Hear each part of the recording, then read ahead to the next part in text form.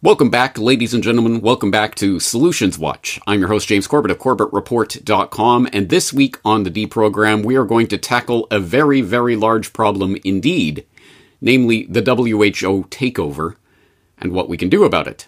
Now, if you are one of those people in the crowd who do not know that the WHO stands for the World Health Organization, let alone that they have a global takeover agenda in play at the moment, then you have some catching up to do on the problem itself. And, well, since you are likely new to the Corbett Report audience, if this is really your first time hearing about it, I would humbly suggest that you check out the Corbett Report archives on this topic. You will be able to find, well, various reports that I've done over the years on the World Health Organization in general, and over the past 2 years on this problem specifically of the encroaching pandemic agreement / international health regulation amendments. And, for example, might I direct your attention to episode 417 of the podcast on the Global Pandemic Treaty, What You Need to Know, episode 442 of the podcast on the Global Pandemic Treaty is a Threat to Us All, and episode 445 of the podcast on James Corbett Testifies at the National Citizens Inquiry, which I think are three of the most information-packed and hard-hitting of the reports that I put together. But then there's, of course, also the monthly, ongoing series of conversations that I've been having with Meryl Nass over at Children's Health Defense on CHD TV, where month in and month out, we are covering the latest developments on this front. And, of course, there are many, many other sources of information out there, non-Corbett Report besides, that could fill you in on this situation. What is the pandemic agreement? What are the international health regulations? How are they being amended? How is this proceeding?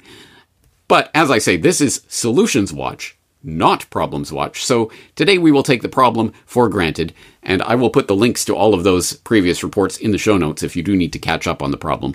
But let's focus specifically on what we can do about this impending threat to your bodily autonomy. Wherever you are in the world, this World Health Organization process, both the pandemic agreement and the international health regulations, are a direct threat to you, your bodily autonomy, your medical sovereignty, and who you are as a human being, ultimately, as we proceed further and further into the crazy dystopian nightmare scenario of whatever kind of crazy medical invasive technologies will be coming online in the coming years.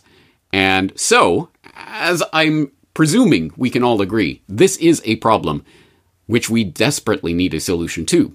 And luckily, for those who are not in the know on this particular issue, there are many, many different groups, individuals, organizations, and groupings of concerned individuals who have come together on this particular problem and are already actively working on it. And I think today we're going to concentrate on all sorts of different vectors and attack approaches against this looming threat to medical sovereignty.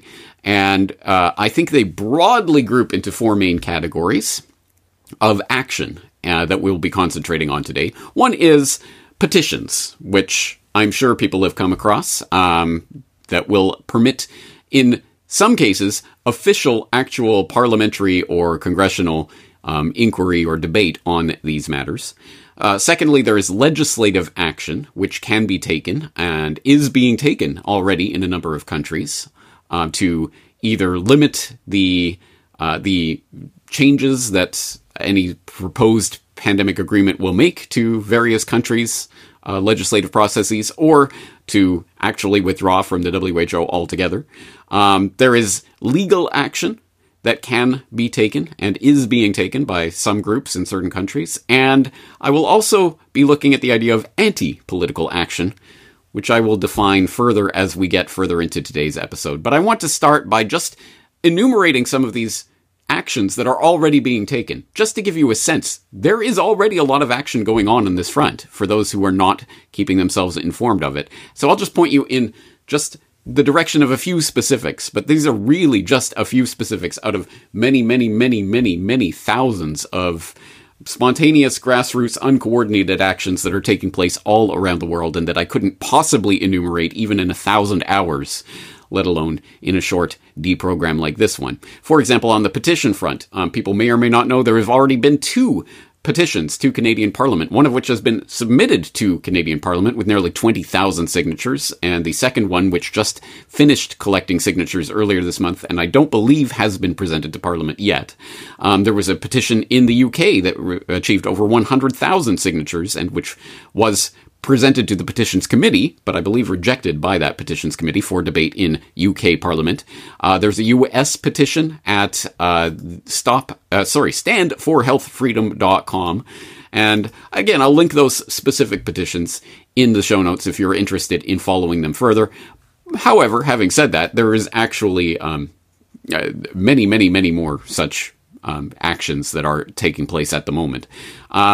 With regards to legislative action and legislative potential, again, there are many different politicians in many different countries that are actively taking an active approach to confronting this WHO agenda, and I enumerated several of them taking place all around the world in my December 2023 conversation on CHD-TV entitled "The Global WHO Uprising Has Begun," and so you can see that conversation for many examples of what's going on around the world, including the New Zealand government, for example, has reserved against the international health regulation amendments that were passed last year, which was something of a minor miracle, considering so many people don't even know what's going on. But the New Zealand government actually reserved against those amendments.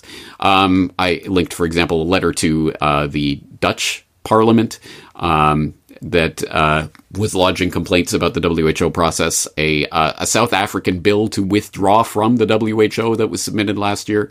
But hey, that was ancient news. That was 2 months ago. What's been happening since then, James? Well, for example, if you haven't been keeping track, Representative Chris Smith from New Jersey held a press conference earlier this month talking about the growing concerns over the WHO pandemic treaty and possible legislative action in the United States to, at the very least, require a Senate vote on any treaty that comes along. And, for example, there was recently a presentation to the Irish Parliament at Leinster House that was delivered by MEP Christine Anderson, Senator Sharon Keoghan, Dr. Meryl Nass, MP Andrew Bridgen, etc. So that took place, I believe, earlier this month or the end of last month. It's hard to keep track. With regards to legal action, as I say, there's things that are already going on, whether or not you are familiar with them. For example, the People's Lawyers have a crowd justice campaign that is currently ongoing called UK Reject and Exit the WHO. And for people who don't know, the People's Lawyers was a group that was started in May 2020 to start legal action against the UK government regarding unlawful COVID restrictions and statutory amendments. Instruments that were being used to take freedoms away from British citizens. And that group has been active in the UK since that point. And now they are currently starting a campaign to reject and ultimately to exit the World Health Organization in the UK specifically. So I will include the crowdjustice.com link to that organization. I'll include a write-up on that organization from Dr. Tess Laurie's Substack. Good news, the UK's membership of the WHO seems to be unlawful and legal action is pending. That's just one example of legal action. And as I say, there's also anti-political action, or at least what I'm going to call anti-political action that is taking place that I will highlight in due course. But I just want to throw all of that on the table up front to say there are a lot of things happening right now. We don't have to wait for someone to come along and start doing something. It is already happening, whether you're aware of it or not. And these are just a few of the threads that one could follow to find actions and things that are happening in your own backyard on this very front. So, having said that, let's start getting into the specifics. Now, I don't want to make this a 1-hour James Corbett soliloquy because I'm sure we can all agree this problem is much too big for any individual. This is going to require lots and lots of people coming together from lots of different perspectives with lots of different ideas. So, with that in mind, and in that spirit, today I wanted to call on the ideas and support and pick the brains of some of the most active activists that I know on this reject the WHO bandwagon to get their ideas about what is going on, how we proceed forward from here, where things are going. So, one of the first people I turned to, of course, as I've mentioned a couple of times, my CHD TV co-host on our regular monthly series, looking at the WHO and the development of this pandemic agreement, Dr. Meryl Nass, who, as people may or may not know, is a spark plug, a dynamo of activity and information on this front. Not only is she personally directing efforts and active, being active and going around the world talking about this, but she has also started an organization called Door to Freedom at doortofreedom.org, which is a compendium of information on this subject. If you need to get caught up on what the problem is, or any of the specifics about the agreement, or any of the working texts that they're looking at, or any of that, it's all there at doortofreedom.org.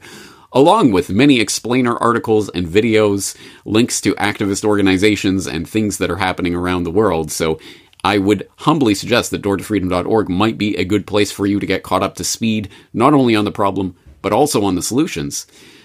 But in that vein, I recently had the chance to catch up with Dr. Meryl Nass, who has just returned from another trip to wherever she jetted off to, talking to whoever and what parliament and where has she been presenting. She is always up to something with regards to this ongoing WHO agenda and her efforts to corral the opposition against it. So I wanted to catch up with where she is and what is happening right now on this front, and things that she thinks are important as we go forward against this WHO agenda. As I say, I can barely keep up with you, and last I heard you were in Ireland talking to Leinster House, but I'm sure that was a whole week or two ago. So tell us where you've been going, who you've been talking to. The last trip to Europe, I went with a group of other people. The group changed from country to country, but I was in England, Ireland, and Norway, and I was in the parliament buildings of Ireland and England, which were arranged by minority parliamentarians who were very concerned about the WHO. And then in Norway, we weren't invited into the parliament, but we had events in a hotel next door to the parliament. So there are people in parliaments in various countries that are concerned about this. And as you say, they tend to be the minority parliament members, but at least there are people who are paying attention to this issue. Tell people about your sense of where this is politically right now. Okay, so because the WHO created two documents that are chock full of bad things that really nobody wants if you read them, the only way they can push them through is by nobody understanding them. And so they've done the best job that they could to make them incomprehensible by creating two documents with different rules for each one, different everything, but overlapping, and then making 6 or 7 versions of the treaty so that every time you turn around, it's different. And so virtually nobody can get them straight. And nobody has the time to read them because they keep coming out with new versions. And so anyway, with all of that, there has been very, very little media coverage of what's actually in these documents. And that's how the WHO wants it, because that is the only way they will be passed. What we have to understand is that most Western countries are being run by globalist stooges, so most Western countries have already bought into these documents. Their staff are definitely going to support them, and it's only a question of giving the underdeveloped or developing world enough benefits somehow to get them coming along, or fixing the vote. So, for example, they don't necessarily have the votes that the WHO Constitution requires they have. And when they do have the votes, they have some funny ways where they can fiddle them. For example, what the Constitution says is that they can have secret ballots. Instead of pressing the button at their desk, they can have a secret paper ballot, but that the ballot will be carried into another room to be counted after they vote. So they also apparently, even though they're supposed to have votes of the entire membership of the WHO, 194 countries, they actually have so-called consensus procedures in subcommittees, and then the WHO members never actually vote on some of these things. So by using all these different strategies, they think they can get these documents through. And my approach is simply to help shed light on them. And that's why I've been gallivanting around and having Zoom meetings also with people around the world, including members of parliament and doctors and lawyers. Now, it's important to actually look at the legal basis for the WHO and for these documents. The WHO was created in 1948, and there is no way in its constitution for nations to get out of the WHO once you're in. Now, there are other treaties that say that nations can, in fact, leave a treaty when they don't like what's going on. But the WHO was set up to make it difficult. In addition, everybody who works for the WHO has diplomatic immunity. So you can't really take them to court. There's no court to take them to. And you can't take the WHO itself to court. There's nothing in its documents that tells you how to, or in this new treaty and amendments that we've been able to see, that gives you a method to say, wait a minute, the WHO is not meeting its obligations, it's not following its constitution, whatever. Individuals can't do that. The only way you might be able to get something done against the WHO is if a majority of nations actually got together and said, we're not putting up with this. And it's very hard. How do you manage to get a majority of 194 nations to do anything together? Obviously, I don't have the means to do that, and nobody else really does, maybe George Soros. So how do you manage to fight against a sort of bullet train that's moving forward to pass a treaty and these amendments to the international health regulations? And the answer is you make a stink. You force parliamentarians to be confronted. So you get their constituents to confront them. Right now, the WHO lies about what's in the documents, lies about the process, lies about why this all happened. And constituents need to show them, hey, here's the document. This is what it says. They're getting rid of our human rights. Why is that? You claim that there is no loss of sovereignty, but here it says the WHO can tell countries what laws they have to pass. Isn't that a loss of sovereignty?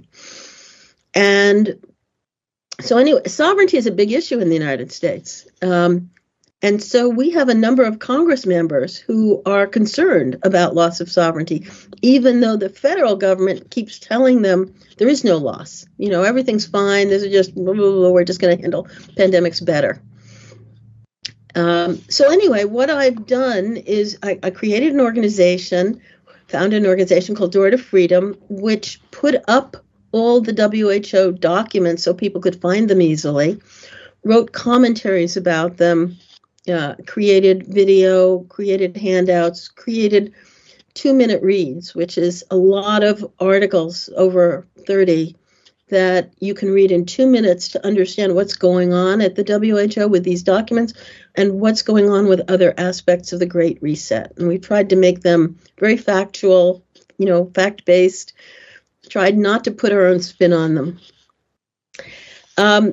In the U.S., we have started a campaign to get the attorney generals or the governors to say, look, we actually have authority for health care at the state level, not at the federal level in the U.S. It's in the Constitution.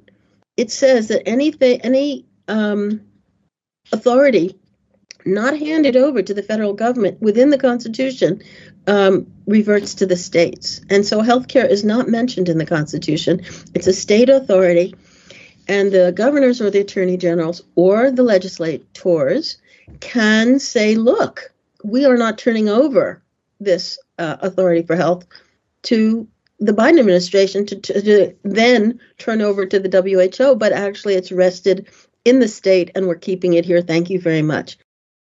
And we think that that is a good strategy, particularly because twice in the last 5 weeks, a majority of attorney generals have gotten together and said they're not going to go along with the federal government as far as the Texas border crisis, on the one hand, and they're not going along with the formation of natural asset corporations, which they said would not be allowed in their states. And so the New York Stock Exchange pulled back and retracted its request to begin trading a new asset class, these natural asset corporations. So anyway, having had the AGs do this twice very recently, we're going to see if we can, what's that word in soccer when you do it 3 times?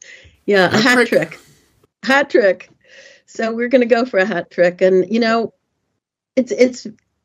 it seems crazy. It seems way beyond our means, but I think we may just do it. Well, what other choice do we have, I guess? And you raised so many important points there. The deliberate obfuscation and confusion on the part of the WHO to muddy the process so people don't even know what's happening. The fact that all of these Western democracies are controlled by a globalist clique that certainly has their bread buttered on the side of giving this sovereignty over to the WHO. That really does raise the question of what's really the point then of going to and talking to Parliament and things like this. We know that they're going to rubber stamp. The Western countries are going to rubber stamp whatever is put on the plate in May. And I guess that raises the question, is there a political solution to this? Fundamentally, is this going to be about the political side of it? So what's happened in Europe is that there's been a groundswell of support for populist, which are called right-wing parties. And so in Romania, a party that supports us on the WHO got 23% of the vote in the last election, and they have an election coming up. And in Germany, the AfD party has become so popular with over 20%, I think, support that the government has tried to ban them. So we feel that, the farmer protests have been an example of this. People are starting to realize that the globalists have gone too far. They are too audacious, they think they can take over the world and they can do it fast and we won't know what's happening. And guess what? People are waking up. So I think these are issues. What we need to do is make them election issues. There are a lot of elections in Europe this spring. So they need to be election issues there. Bobby Kennedy just came out with a video yesterday saying, we need to fight against the WHO pandemic treaty. And so he's making it an election issue. Trump made it an issue saying, exit the WHO, and supposedly tried to get us out of the WHO before. I think what citizens need to do is to do everything they can to make it an election issue in their jurisdiction, wherever they are, at the city level, state level, country level, whatever. Citizens need to challenge their lawmakers on what is in the documents. They have to put it up in front of them and say, why are you giving away human rights, dignity, and freedom of persons? Why was that crossed out in Article 3? Why does Article 2 say that you can ignore human rights when it's necessary? When is it necessary? Another thing you say is, who gives you the right to surveil my social media presence and censor me? What is this baloney about misinformation and disinformation? There's something called free speech, and most constitutions guarantee freedom of speech. And yet these documents, both of them, demand that nations in the United States, you're going against the Fourth Amendment when you perform the surveillance of people's internet presence. And then you're going against the First Amendment when you censor them. So people need to say, look, these documents are unconstitutional. How can you possibly support them? Members of Congress have sworn an oath to defend the Constitution, and here you're trashing it. Hello. And, we just make these points over and over, and people will not be, the people running for office won't be allowed to bypass it.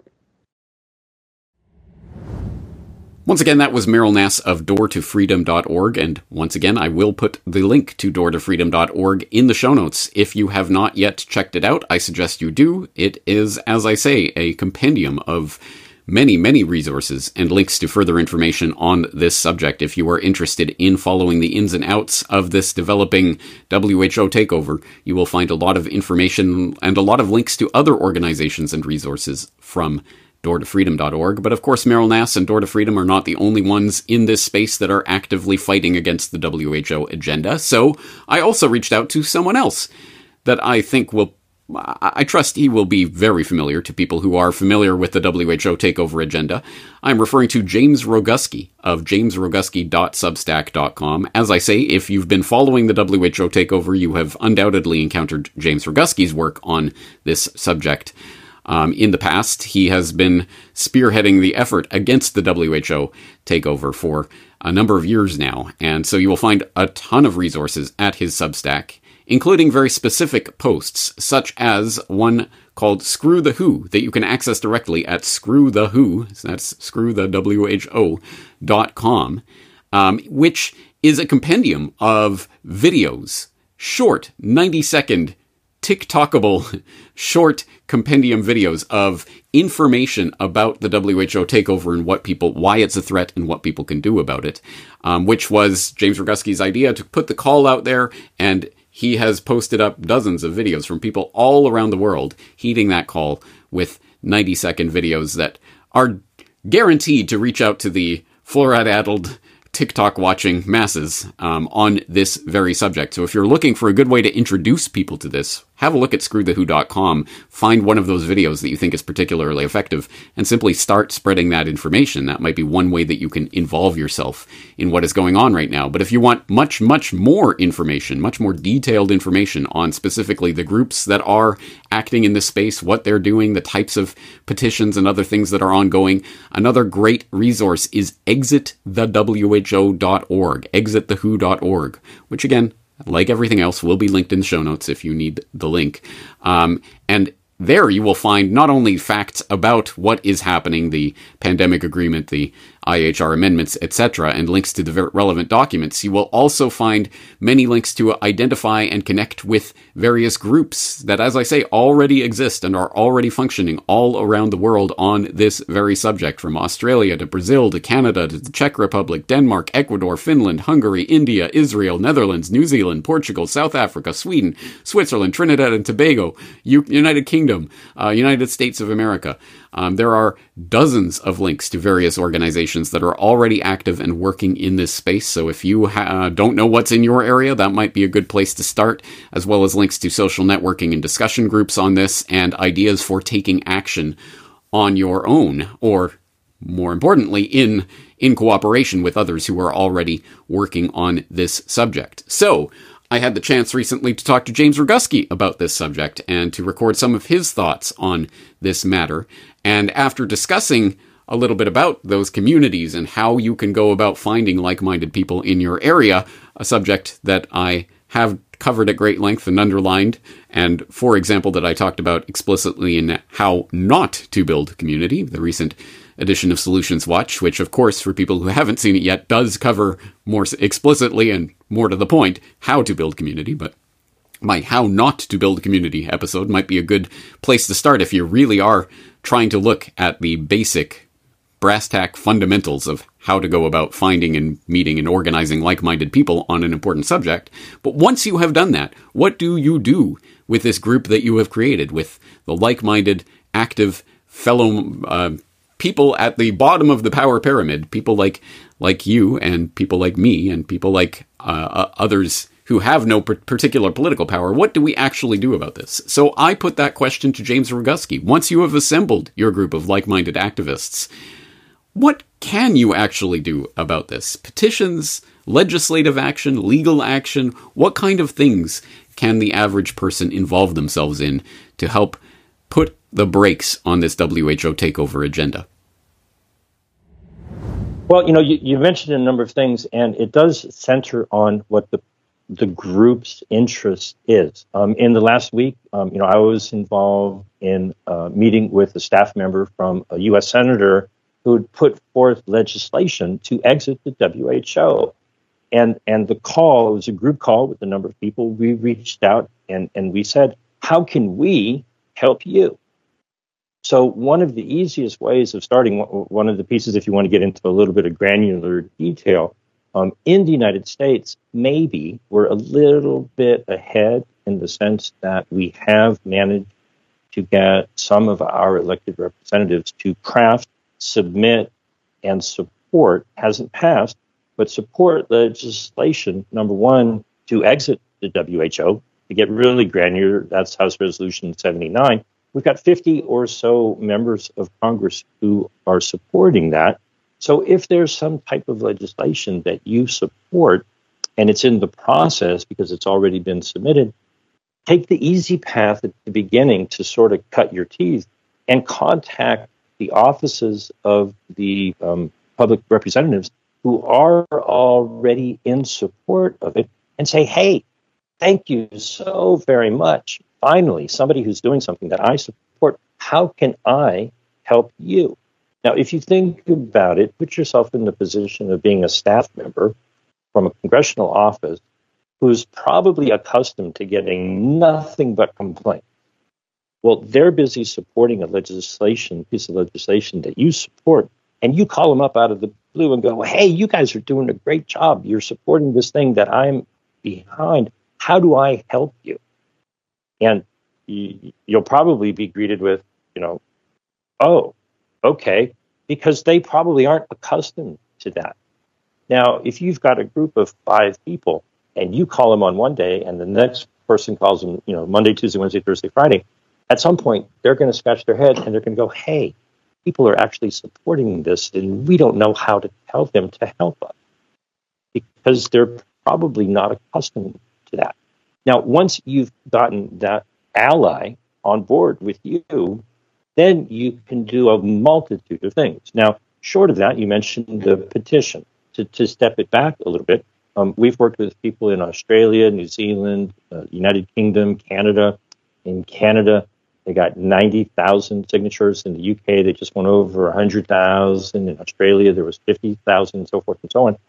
In those nations, they have a petition system that is official. It's a government website petition, where people who sign it, something is supposed to happen. As an example, in Canada, they only need 500 signatures to have the petition read before Parliament. We got 90,000. Okay? Now that shows that there is support for it, but more importantly, we identified that there are 90,000 people who are in support of that. And that's just the smidge because, we're certain that not everybody in Canada knew. So I caution people, there are petitions and then there are petitions. Okay? In the United States, even though we have the First Amendment, the unalienable right to petition our government for a redress of grievances, there is no system to petition Congress. And so there are a lot of corporate groups. Change.org is one that comes to mind. I'm not an advocate of that because these groups take names and they make it so that whoever is doing that can get what appears to be support. But whatever happens to that petition, that's just a bunch of names in a database. And so you have to be careful with petitions. The people behind them may be totally good-hearted and have your cause, deep inside their heart, or they just may be grifting off of that idea. Here in the U.S., I refer to them as astroturf. They're kind of fake grassroots. And so I feel that petitions that are, official government petitions that result in a parliamentary debate or at least being read into Parliament or some such thing, are really a way of identifying more allies. You circulate the petition to find out who is on your side, and you build the team of people who are organizing that effort. You may have to do it again and again and again, but every time you do it, you find out who's with you and who isn't with you. and you let the politicians know that there's a lot of you who are, thinking the same way.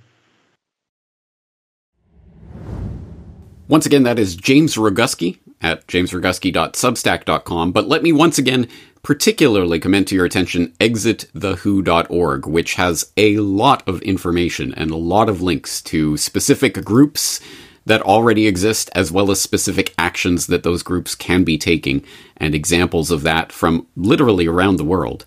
Once again, it is important to stress that the resistance to the WHO takeover is already underway, and is already underway everywhere around the world, whether or not you were aware of it. So it might behoove yourself to at least find out what other people are doing around the world. And if you are in support of that, join on.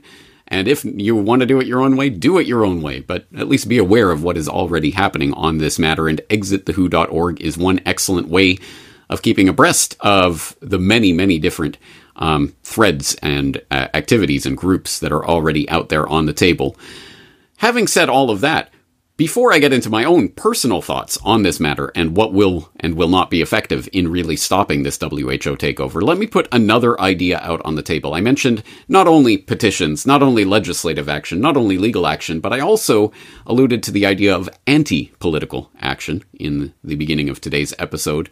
And I want to elaborate on that. Specifically, when I'm talking about anti-political action, I am thinking along the lines of nullification. Now, nullification should probably not be a new idea to longtime Corbett reporters, who will remember at the very least that I talked to 10thamendmentcenter.com director Michael Bolden last year about nullification here on the Solutions Watch D program. If you missed that conversation, I highly suggest you go back and check it out, because I think it's relevant to a number of the problems that we're facing on the political front, but also here with regards to the WHO and what it presumes to do in taking over more and more authority over the public health space in many, many different countries, including, of course, the United States, where the 10th Amendment Center operates. The 10th Amendment Center, as you'll know from my conversation with Michael Bolden, obviously named after the 10th Amendment of the Bill of Rights, which, of course, states that after anything that isn't specifically apportioned to the federal government in the Constitution is claimed for the states or the individual. And the federal government has no authority over it. Well, presumably that would also include healthcare, wouldn't it? And yes, if you're thinking along those lines, well, you won't be surprised to find out that the 10th Amendment Center is thinking along those lines as well. So you will also remember nullification from my many, many previous conversations with Michael Meharry, who is also of the 10th Amendment Center, and I've talked to him many times about various nullification issues. I also talked to him on Solutions Watch last year about thwarting facial recognition. So you can explore the Corbett Report archives from my previous conversations with Michael Meharry. But he was recently on a program called Shot Callers that is put on by Texans for Vaccine Choice. And they were recently talking to him about this WHO agenda and what can be done about it, and the possibility that nullification can be brought into this context, at least very specifically in the United States. So what are the main tactics from within the 10th Amendment Center's bailiwick that could potentially preserve Texans' liberty? So let's, again, assuming that the WHO thing, it goes into effect. In other words, how could Texans resist the vaccine mandates from the WHO or their mask mandates, their lockdowns, that, these requirements that the feds will then turn around and tell us that we as Texans have to do? Right. And so this is exactly in our wheelhouse because, again, we thankfully live in a legal environment where the federal government and by extension, the WHO, and basically that's what the WHO thing does, right? It makes this unaccountable, unelected international body of whoever, it basically gives them government control. It makes them an extension of the federal government. Again, horrible idea. Horrible idea. It's weird to me because if you put it almost in any other context, people will be like, no, why would we do that? But when it comes to healthcare, which really, when you get down to it, how you decide to take care of your own body is one of the most fundamental aspects of being a an independent human being that exists, right? I mean, that's like fundamental. What do I put in my body? What do I not put in my body? Yeah, it's crazy. So if you put this, if you said that you're going to have an international body regulate cell phones, I guarantee you most people would be like, oh, that's a horrible idea. And yet we're going to do that with healthcare? Ridiculous. And that's not answering the question. I got a little tangent there. That one was for free to our listeners. Right. But so going back to this, you basically you're creating a situation with the WHO thing where the WHO becomes an extension of the federal government. So you've got the federal government dictating and mandating based on these decisions by these international people over here. And then they're telling the states, you have to do this. And again, we go back to the anti-commandeering doctrine. The states don't have to do it. The states do not have to lift a finger or spend a penny to enforce anything that comes down from the federal government or by extension from some other international body. So from a specific standpoint, the Texas legislature could pass a law that basically says the state of Texas and all of its political subdivisions and all of its employees are prohibited from enforcing any vaccine mandate that comes from the federal government or the WHO. The language could be almost as simple as that. Now, obviously you want to make sure your legal I's are dotted and your T's are crossed. But that's the essence of it.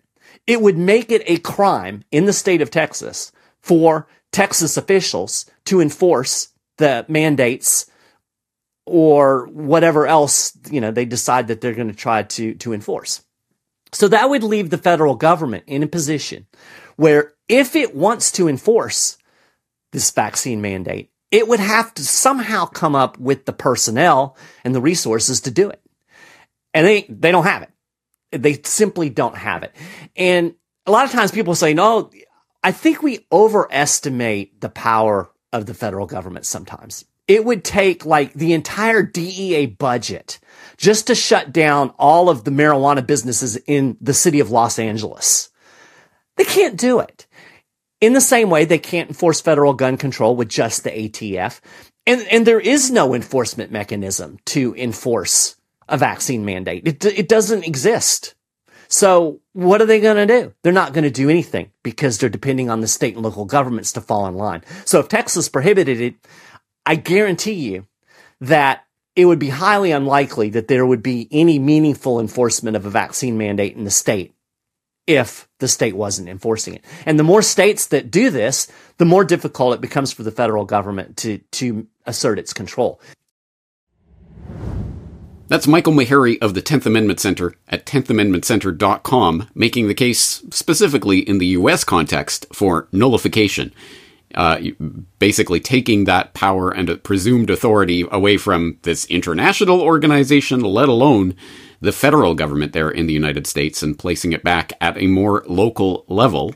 And that, of course, is being presented specifically in the American context, in the context of the 10th Amendment, the Bill of Rights, etc. But it is, I think, more broadly speaking, what I call an anti-political strategy that is certainly an option on the table in any given political locale. I think it is something that people need to be advocating for. I know it applies, for example, in Canada, where healthcare is at least presumably, supposedly a provincial matter.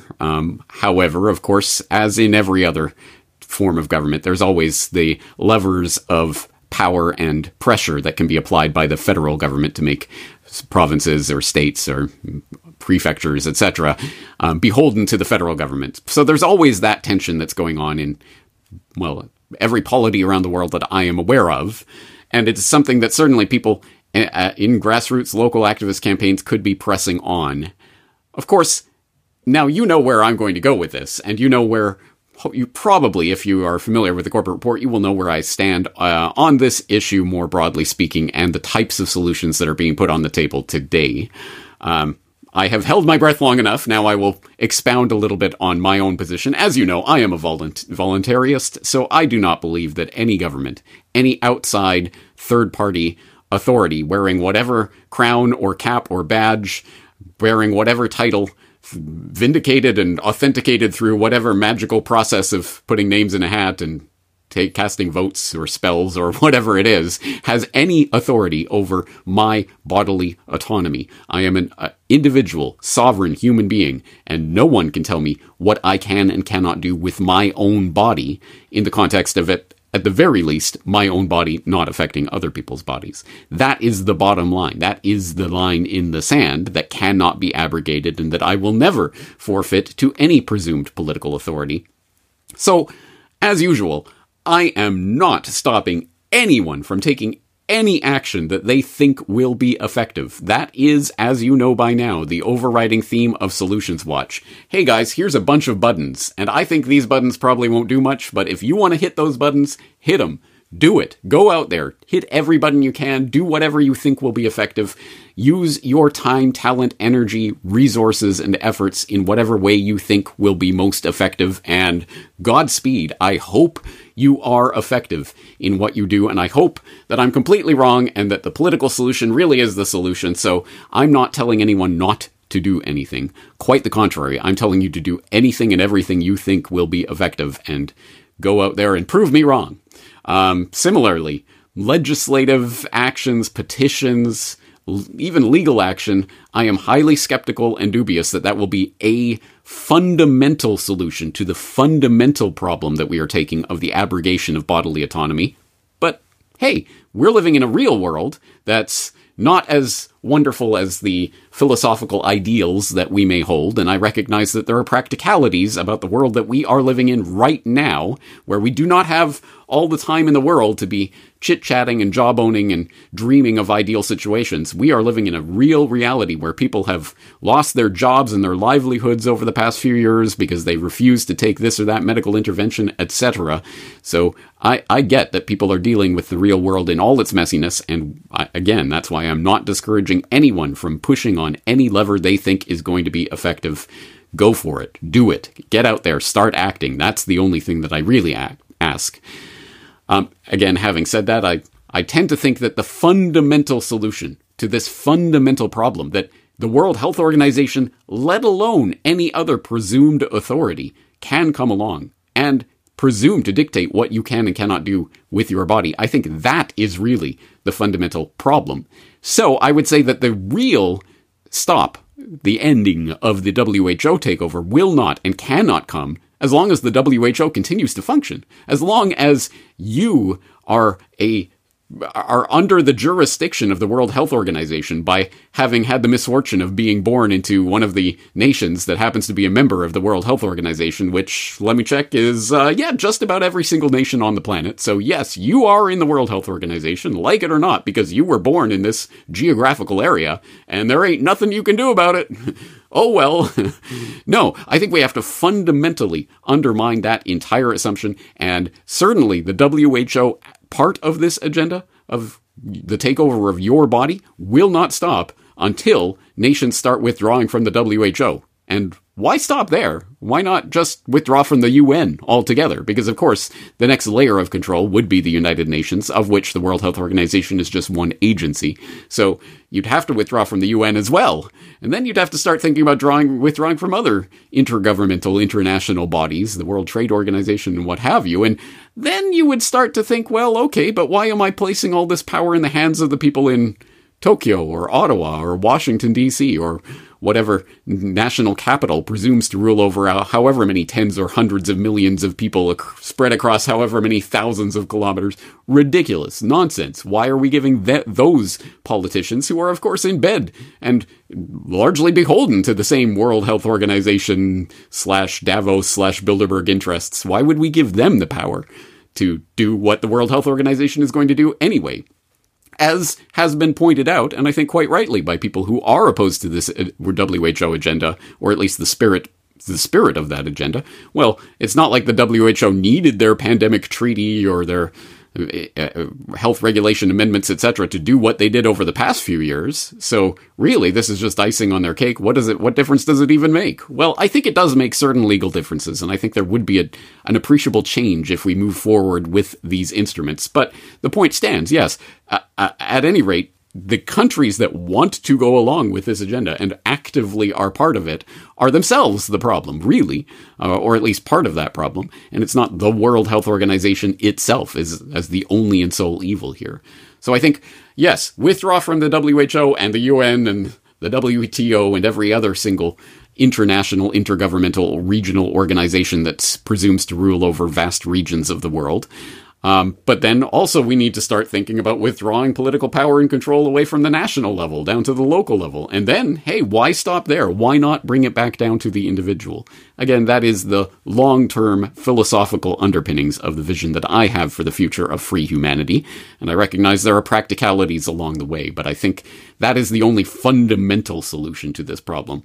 Having said that, again, that's the big long-term vision, but we don't have oodles of time to be talking about that long-term vision. We have a very, very, very short, tight deadline. As you may or may not know, the next World Health Assembly is due to take place in May in Geneva. And we still don't know. They're not going to tell us precisely what documents there are going to be on the table in May. In fact, they're not. They're still negotiating them, so we can't even know, even if they were going to let us know. But they're not going to let us know. They're going to spring whatever they're going to spring on the world at the World Health Assembly in May, and you better believe they're going to try, at any rate, to rubber stamp whatever passes across their desk. So here's the real question then. In this tight timeline of where we're goose-stepping towards in the coming months, what is our ability to, what can we do about this? What if the very, very likely possibility that they do rubber stamp whatever it is they're going to rubber stamp in May? What do we do then? Well, this is one of the questions that I put to Meryl Nass, and she had this to say about what we do in that event. Now, what if we fail? Okay, so what if one or both of these documents gets passed in May? It's very likely to happen. Well, we can make a lot of noise about that because it will probably occur using a process that is not kosher according to the Constitution of the WHO and the IHR.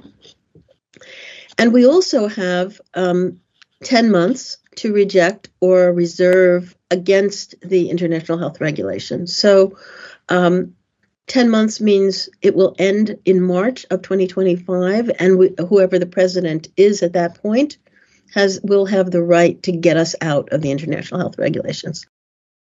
Let's say both of them are passed and Biden or somebody like Biden is the president next year. Then the issue is people have to say, well, look, you tried to put a legal noose around our necks.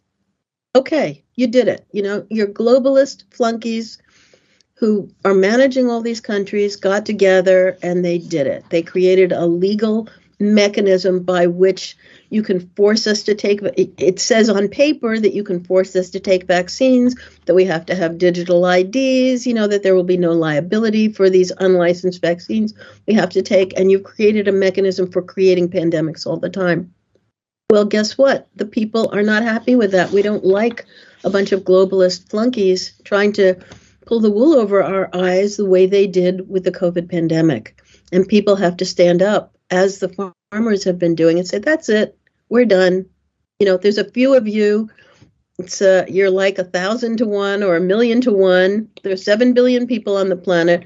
You're a few thousand, and you don't get to make the rules here. And it, you know, I don't know how that would go down, but I don't think a lot of people are going to line up to get injected with substances that have never been licensed, that have never been tested, or have been tested in a very cursory manner, a fake manner, you know, a charade manner, like what was done with the COVID vaccines. I don't think people are going to go for that again anywhere.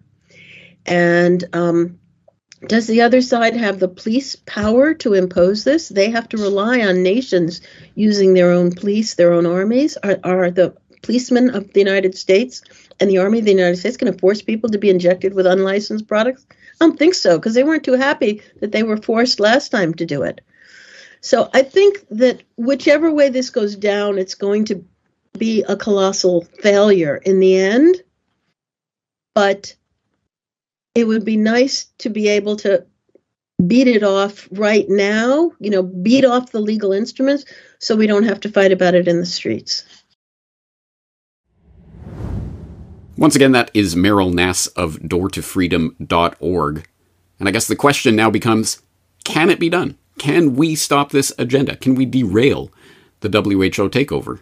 Well, obviously I do think that, or else I wouldn't be here talking to you about this. I would be off partying it up and enjoying my last months of freedom before we are inevitably consigned to the new global biosecurity dictatorship. I do believe not only that this can be derailed, but that it will be, that the tyranny will fall, as every tyranny eventually does, at the very least collapsing under its own weight. However, having said that, as Meryl points out, collapse may not be a comfortable thing for many people. It may result in a lot of people getting hurt.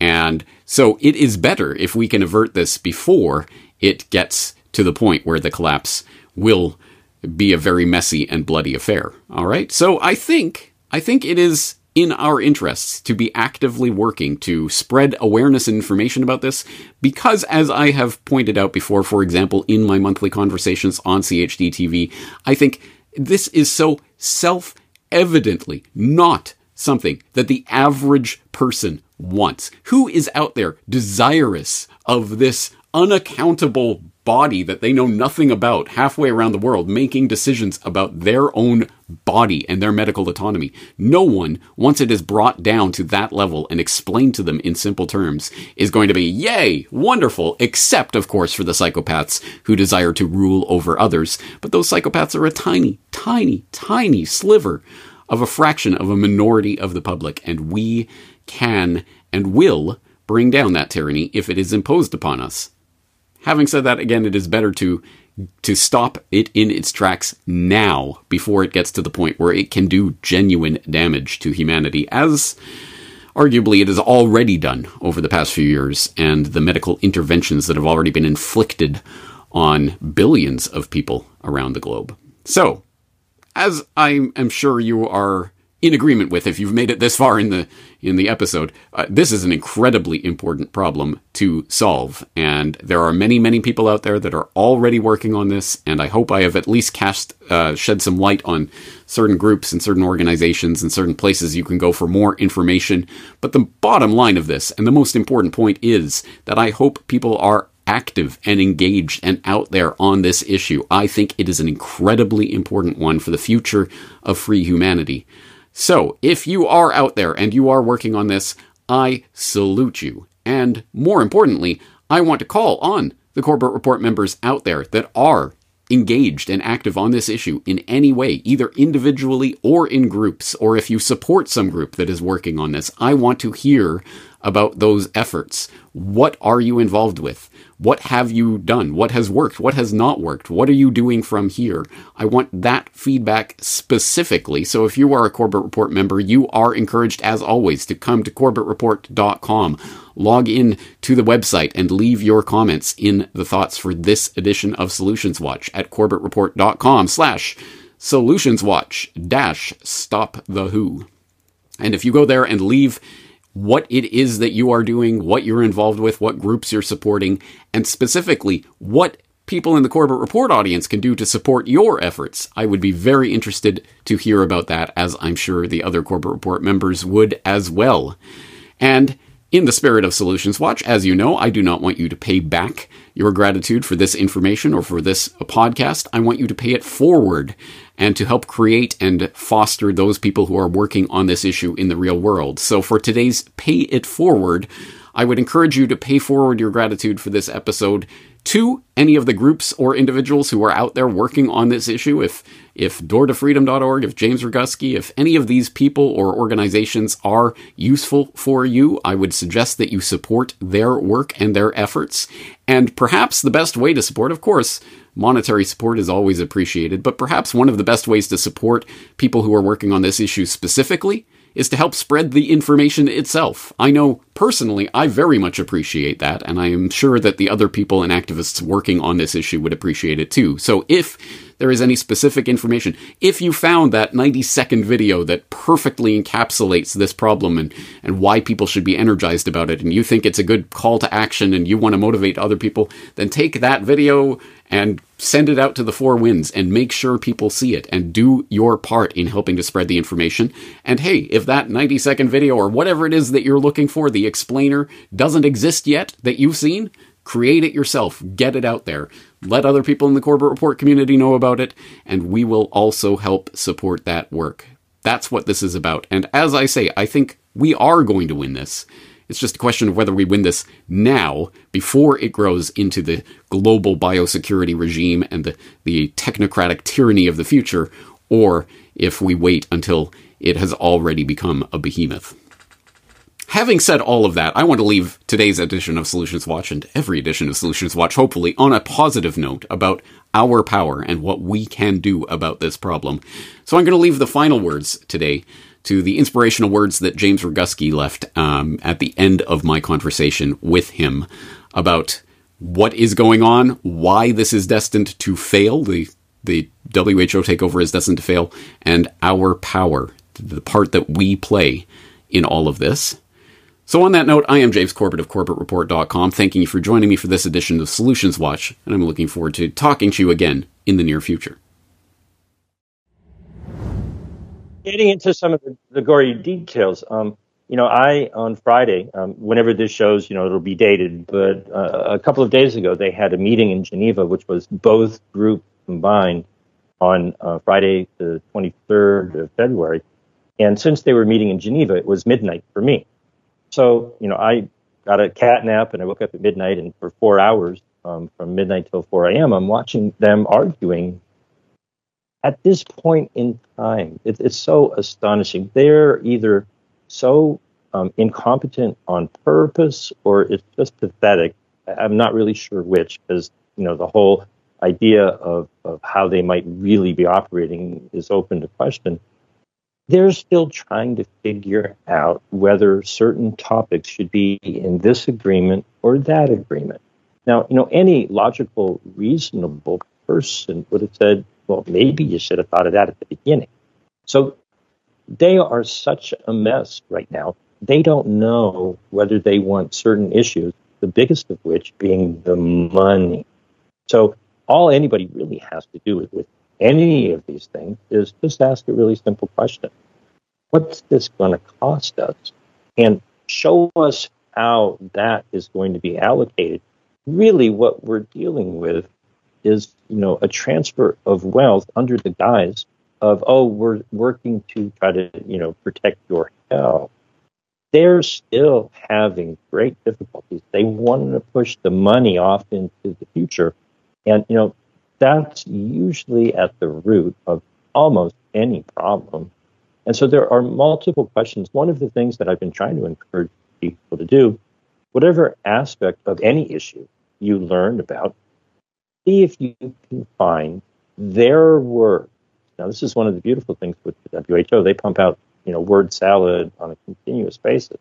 And all I've been doing for 2 years is reading what they say, highlighting pieces of it that I think are absurd, and saying, hey, everybody, have you seen this?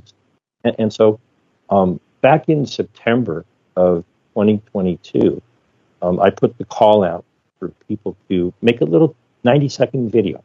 And I'm doing it again, and it's like fundamental. Almost anybody can do it. There's TikTok videos, all over the place for everything. Take any little snippet of any issue that you might be passionate about, and start off by either taking a screenshot or a photograph, or print it out on a piece of paper, and just take that piece of paper and hold it up to the screen so that people can read what they are doing. And so if you take any aspect of the treaty or the amendment, take a little paragraph or a sentence or an article or whatever it might be, and say, this thing right here, these set of words that they're doing, here's what I think about it. That's your First Amendment right. You don't have the right to use someone else's printing press. Freedom of the press means you can go buy a press and start printing your own newspaper. right? Back in the day, well, you can take your phone and record your own opinion and be the media. And so you don't have to have, a platform like, maybe James has worked for decades to build a platform. You have the platform that you spread it out to, but you've got to have the content. And so if you copy their information and express your, analysis of it and your opinion about it, you can do that in a 2-minute video, put it on TikTok, Twitter, Telegram, Instagram, whatever. And maybe your take on any aspect of this catches fire, goes viral, and you could be involved in informing millions of people about something that they were completely unaware of, and be one of the people who start, a little fire that catches into a big bonfire. But if you just sit on your butt and you don't look at the information and you don't know what's going on and you don't do your own little video or audio or whatever it may be, back in about a year ago in China, people were holding up blank pieces of paper to signify that they were being censored. Well, things are tough in China, and they certainly were at that time. We still have the right to put words on paper and express our opinion about them. So what are y'all waiting for? I've got hundreds of videos. They're all up on screwthewho.com of people who said whatever it was they wanted to say. And that was from a year ago. Got a whole nother batch coming. And, put yours into the hopper. Get out your camera, get out your phone, or however you may videotape yourself, and have the courage to have an informed opinion. And you may be a piece of the puzzle, the tapestry of humanity that comes together, gets woven together to push back against whatever it may be that you are opposed to, or, conversely, in support of. I will be linking people to screwthewho.com, which leads to a post on your Substack, jamesroguski.substack.com, specifically called Screw the Who. And also there's a post you had up last April on Exit the Who. There are there's a ton of information that people can get just from posts like that are directing them to other information and resources. But are there any specific resources or places you'd like to direct people? Well, as we record this, I'm rehabilitating the exitthewho.org that you mentioned. It's live and people can certainly see it. And one of the main things that I feel trying to practice what I preach is there are people all over the world who are aware of this. And, one of the simplest things to do is to start a little social media group and invite people to that group, start that conversation. This isn't something that's going to be controlled from a top-down manner. If you want to take the action to start a little Facebook group or Telegram group or WhatsApp group or whatever other social media platform there might be out there, let me know. James, I know you probably know that I do this. I do it all the time. You can reach me. Anybody watching this can reach me at 310-619-3055. If you have the guts to take action to start to organize a little group in your part of the world, then I'm absolutely going to help support you by including you in exitthewho.org, because it's about a distributed network of action. It's not something that's going to be top down where we're going to have the anti-WHO organization doing battle with the WHO. What we need is more of the swarm of bees approach, where, each individual group of people who decide to do whatever creative thing it is they do will run circles around any large bureaucratic organization who has to have meetings and committees and, get command down from the top. There's no way they can keep up with us. We are billions and they are a couple of thousand. We can be nimble and mobile and creative and quick, and they won't know what hit them. And all of this, is obviously, supremely, with peace and love in everybody's heart, looking for a better future. they're a house of cards ready to tip over. They're so top heavy. We just need to pull out a couple of their cards, expose some of the truth that they're trying to hide, and they will collapse, and we have to be ready for that collapse. And many people need to be working towards whatever better future we all want. But it's got to be a future that we want, not the future that, a couple of people, the proverbial they want. It's so simple that it boggles the mind, but collectively, we're obviously more powerful. And as I think you mentioned, over the last 4 years, they've done everything they can to keep us separated from each other. Well, everything goes in cycles, and we may have all been separated in social distance, but, the pushback on that is we all come back together. We don't need everybody, and we're never going to get everybody.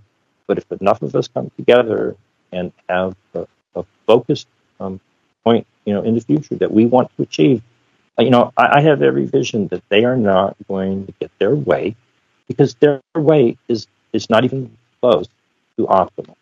And we can and we must make a better future for ourselves. I plan on living a long time, so I'm doing this because, this is the world I'm going to be living in, unless somebody's got, a spaceship ready to take me to some other planet B. There really isn't, at this point, another option. We have to make this world a better place. It's up to us, and we're the ones who are going to have to live in it.